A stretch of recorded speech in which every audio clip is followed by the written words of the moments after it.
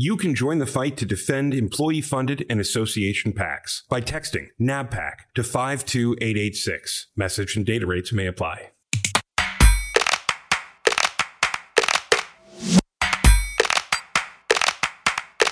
Welcome back to the Facts About PACs. I'm Michaela Isler, NABPAC's Executive Director, and I'm joined as always by my co-host, Adam Belmar. And this is episode 63 of the #1 PAC podcast in America. You know, Michaela, the legislative fog that we talked about with Andy Jones from Federal Street Strategies in our last episode is lifting faster than I expected. You know, as we come on the air today, Friday, December 10th, 2021, the debt limit increase has suddenly been handled in the Senate. The NDAA is locked in at a higher level than President Biden requested, and the government's funded through next February. Yeah, Adam, and while question marks still remain on the Build Back Better social spending package, the stars are not aligned to see that move before the end of the year, Adam. And just like that, things are winding down in Washington, D.C. for 2021, which is why we are lucky to have Stephen Billet back on the show with us today. He holds a Ph.D. in Government and International Affairs from the University of Notre Dame and is a recognized expert in U.S. campaign finance and PAC management. Steve joined us on our first episode of the year on President Biden's first full day in office and in the wake of the events of January 6th. And today, we'll get Professor Billet's thoughts on his own predictions and what the tale of the 2021 tape should tell us all about the year ahead. The Facts About PACs podcast is produced especially for the members of the National Association of Business Political Action Committees. In every episode, we recap this week's SNAP activities, share actionable intelligence and best practices, all while connecting the PAC community. And today's episode is brought to you by Access Marketing Services. From design to podcasts, from infographics to digital, work with the team that leading PACs and government affairs programs call when they need results. Access Marketing Services. Thanks, Adam. And as always, thanks to Access Marketing Services for all of your great work on our behalf in 2021. And joining us now is the wise man of PACs, Stephen Billet. Welcome back to the podcast, Steve. I'm not so sure about that title, but always a pleasure to be with you and Adam and to work with NABPAC. Well, Steve, in January, when we last spoke, hard to believe, you told our listeners that the old litmus test for good corporate citizenship, providing jobs, paying taxes, is not a luxury that will be available to PACs going forward. And I'd say that you hit that nail on the head, truthfully. Is the new reality you discussed back in January, namely that corporations are now expected to play a leading role in the defense of our democracy, holding true? Absolutely. And I think that the events of the last year, or near whole year, bear that out. You know, the business community, if I could use the metaphor, is swimming in a pool where the other institutions that prop up our democracy are struggling to keep their head above water. The Congress, the press, our electoral system. All of these organizations, all of these phenomena that are part of our government, grounded in our Constitution in many instances, are in the midst of a crisis of legitimacy. The business community, I believe, has demonstrated tremendous resilience over the course of the last year and holding themselves together. I think this is certainly evident in the way they've conducted or managed to conduct their government affairs operations during the pandemic, certainly in the way they've responded to the challenges in the PAC community. I think they've shown a tremendous resilience. NABPAC, I think, has been part of the story there, frankly. I think that you guys have stepped up to the plate and reached out and really tried to get people organized. So I think the business community has done a tremendous job. But if you look at survey data, going back over the last couple of years, but certainly data from the first of the year, one of the things you find is that faith in our institutions of government have been in decline, and there's not a whole lot to suggest that that's going to change anytime soon. When you talk about institutions and this crisis of legitimacy, Is there a broad failure to recover here? It feels like the zenith was reached in January, but the ramifications of this undermine of confidence in institutions is really lingering, Stephen. Well, I think it's not only lingering, but if you look at the variables that have brought us to this point, it wasn't just January 6th. It was the polarization and the partisanship that we've seen emerge over the course of the last couple of decades. It's the general loss of trust in government. And that is grounded, I believe, in some of the populism that has taken hold here in the United States. That is, I believe, grounded in some of the economic inequalities that exist in our nation. If you take all of that and then you combine it with a crisis like January 6th or going back to the financial crisis from 2008, it undermines further the feelings of the American public about their government and about their government's ability to step up to these issues. Steve, I'm curious, we have seen a lot of CEOs talk about corporate social responsibility and have been very engaged in CSR work. And we're seeing this emergence of sort of CEO activism, speaking out on very complex and polarizing social issues. How much do you think that's impacted to where we are as a country? I think that it's part of the expectations that are out there in the public. I think they have to do it, or many of them feel as though they have to do it. And it's not just from my generation or your generation. I think a lot of them are looking at the youth today and looking what they think about government. And frankly, if you look at the attitudes of millennials or Generation Z, I think what you find is that they're not very pleased with government. They expect more from us than they're getting or what they're seeing.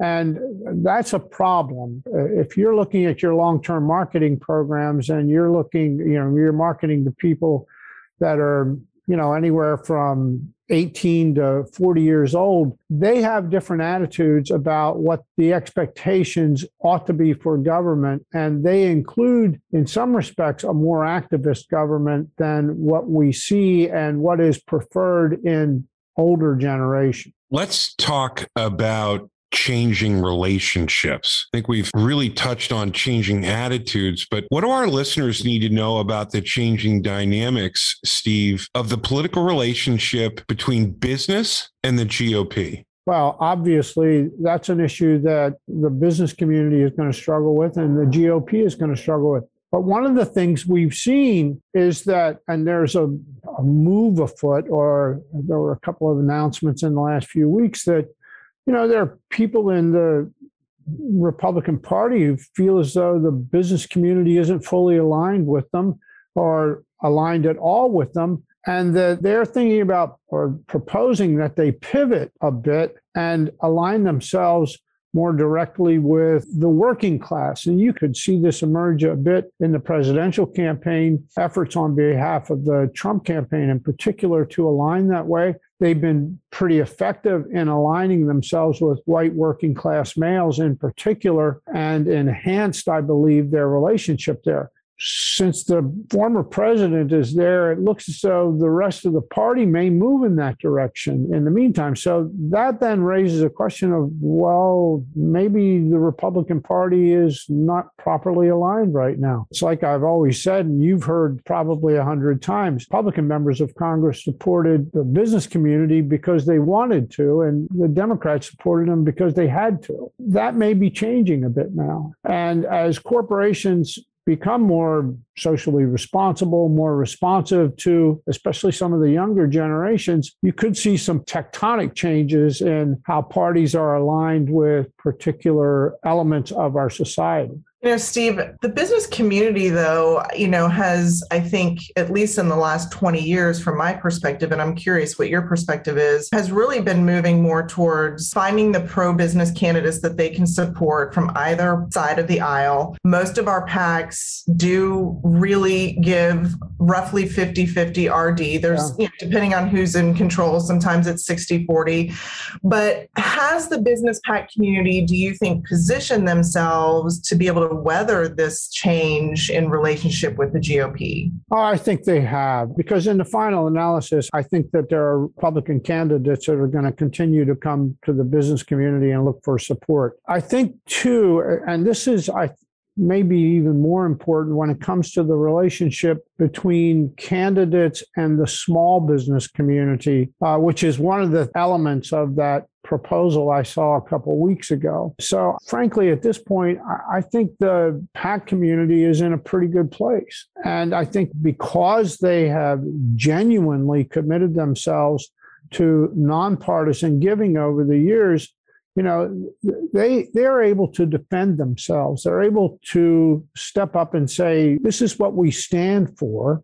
And if you include in that a defense of the most important institutions in our constitutional democracy, they put themselves in a very good place. And I think perhaps even more important, you put themselves in a place where they're able to make the pitch to their employees of what it is they stand for. I mean, you've seen the data on this, on the survey work that's been done, where employees get a lot of their political information, really important political information, from their employers. Okay, from my perspective, PACs need to continue to play in that arena and to leverage that particular relationship as they move forward. Steve, you are a professor as well as an author. And I want to know, when you get in the classroom, and I know you do this frequently, what are you hearing from your grad level students about their attitudes? The folks who are coming up next into this world, what are their attitudes towards political advocacy and campaign finance right now? Well, I anticipated this question based on our earlier discussions, and I asked the question on Tuesday evening with my class. 15 undergraduates, these are juniors and seniors, Generation Z,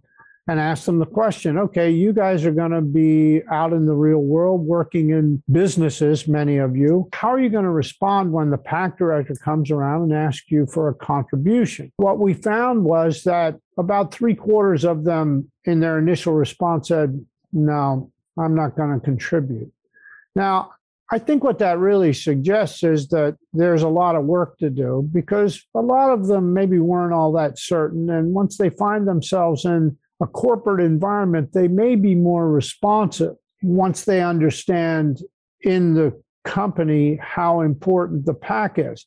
That goes back to what we were talking about earlier when I mentioned employer to employee communications. One of the things I always hammered my students on, and something I've always thought was very important in the PAC world, was that they communicate more effectively and let people know what the PAC is all about, why it's important, and why it's a fundamental element in the government affairs operation and something important for the business community.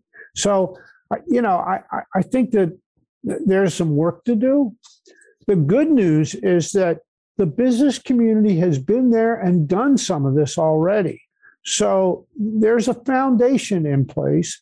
And given the current circumstances, the business community may be in a really strong position, because people are losing faith in some of the other institutions in our government, but maybe not quite as much in the business community. And you have some advantages there. Steve, I think you just made the case for all of our PAC managers listening that they ought to have something in those welcome to the new employee packets about the PAC right out of the gate, so that the second these new Gen Z employees come into the organization, they know that this is a critical part of what the company does or organization. Yes, absolutely. Absolutely. I mean, I've always been a fan of that particular move on the part of the human resources folks at the front end. It's a fight that every PAC manager needs to engage in, I believe. Well, and I think you've hit on something else with Gen Z, and as we look at, as you know, NABPAC has been committed to really expanding the pipeline of understanding the PAC community, the PAC professional. We created a really robust diversity, equity, and inclusion task force this year that has really leaned in on a 3-year strategic plan to try to identify, recruit, educate, and build this new pipeline. And so through work that you're doing and others at other universities, we're partnering with College to Congress next year to really try to educate interns and others at the collegiate level about our profession just everything you've said today illustrates it's imperative. And if we're not focused here, that it's going to have long-term effects in the business community. I couldn't agree more. I think you're in the right place there. In fact, I had in my notes earlier work in the DEI area because it is important in the Generation Z arena and among that population. And it's obviously something that we all have to become more and more aware of, I think, as we develop our government affairs operations, PAC operations, and otherwise. Well, Steve, thank you once again for joining us on the Facts About PACs podcast. I do hope that you'll come back and join us. It's always a wonderful conversation. And thanks to everyone downloading and sharing the show. Subscribe and meet us right back here on the Facts About PACs podcast.